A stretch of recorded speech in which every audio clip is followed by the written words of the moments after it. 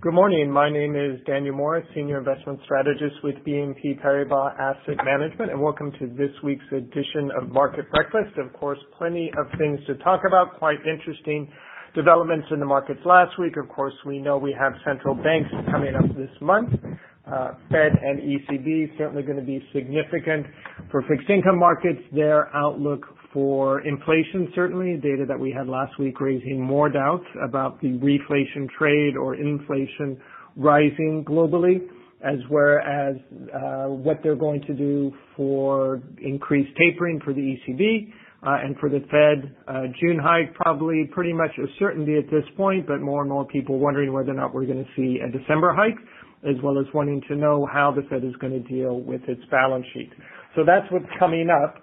The data that we got last week that we want to think about, however, first off, certainly the payrolls data out of the U.S., non-farm payrolls, would show the unemployment rate dropping to 4.3%, so you would think that's fantastic.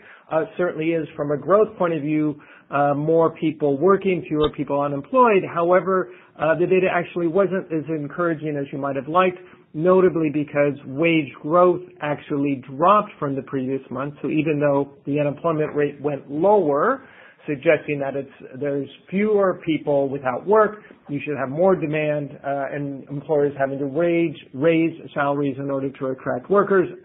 Instead, you got a decline in wages, which is what contributed to the rally that you saw in treasuries, where 10-year U.S. Treasuries now below 2.2%. So a bit of a concern there, or at least a question about whether this Goldilocks economy, if you will, where we have growth and payrolls without having inflation, how sustainable that is, especially when, again, you had the Fed raising rates in June and people questioning whether or not that's really the right step to take. So overall, we've seen this reduction in bond yields, notably in the U.S., a good part of that driven by declining inflation expectations, and also to some degree a fall in real yields, which suggest also that growth expectations are falling as well, but nonetheless equities are rallying. On one hand, yes, you have slightly lower growth, but on the other hand, you have less of a risk that the Fed is going to be hiking rates, so the market's generally like that. And one thing to keep in mind is, despite the fact that there's been a lot of talk about the FANGs, Facebook, Apple, Netflix, and Google being the real key contributors to the rally in the S&P, it's not exactly the case. It's true that the FANGs have done well, but the breadth of the market is actually still pretty good.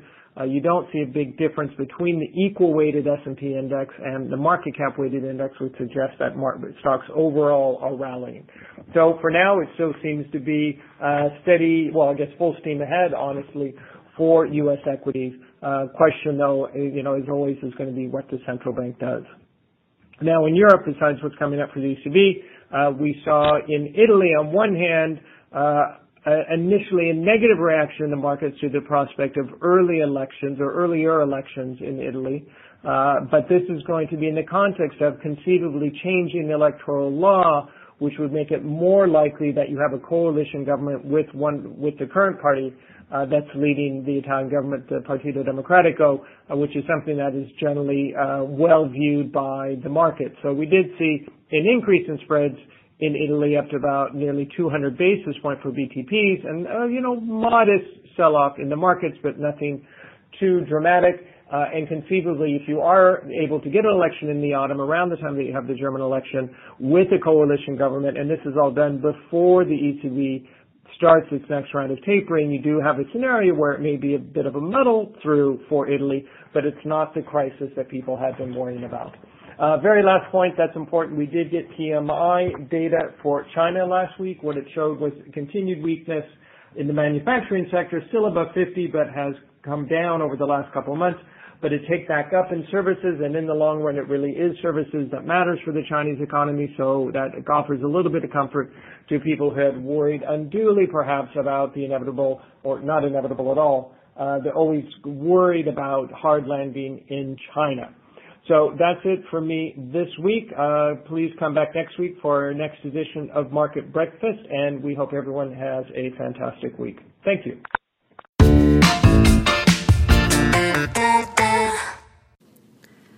This podcast presentation includes a discussion on current market events and is not intended as investment advice or an offer of products or services by BNP Paribas Asset Management. Please keep in mind that the information and analysis in this presentation is only current as of the publication date.